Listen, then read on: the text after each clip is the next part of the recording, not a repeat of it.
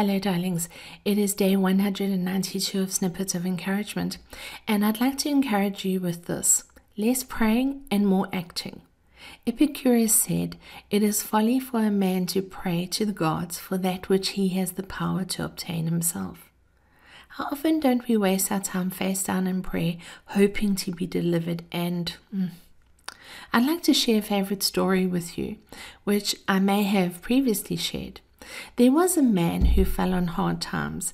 It began when he lost his job, but he was mildly hopeful that things would soon turn around. In his fertile imagination, he entertained casual dreams of winning the lottery. As time dragged on, the economic crisis, sluggishness in the job market, and rising debts weighed him down. He spoke to his wife about winning the lottery, but carefully turned over each penny before foolishly spending it on a pipe dream. Stress was mounting, as was hopelessness, and he spent more and more time in his underwear on the sofa, drinking beer and watching daytime television. He was verbally abusive to his family and began blaming everyone for his troubles. "Oh God, why can't I win the lottery?" he said. Eventually, his wife left him and took their children with her. "Oh God," he moaned, "don't you care about me? I've lost my job. Can't find employment. My wife and children have left me. Don't you hear my prayers?" With rising debts and no income, his car was repossessed, and eventually the bank foreclosed on the mortgage, and the man was desolate as he returned to his parents' home. "God," he screamed at the heavens, "where are you?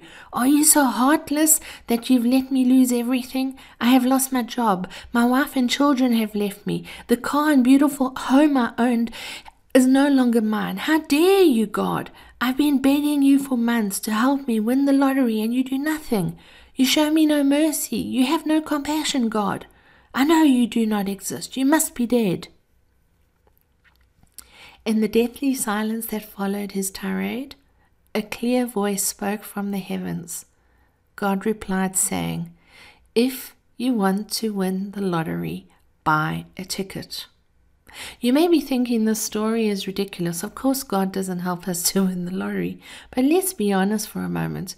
We often assign our power to a higher power or others in the hope of manufacturing a miracle for us without taking responsibility and action for ourselves. The miracles awaiting us are found in choice and action. At every given moment of our lives, choice is available to us, even the choices we may not want to make or think are impossible to choose.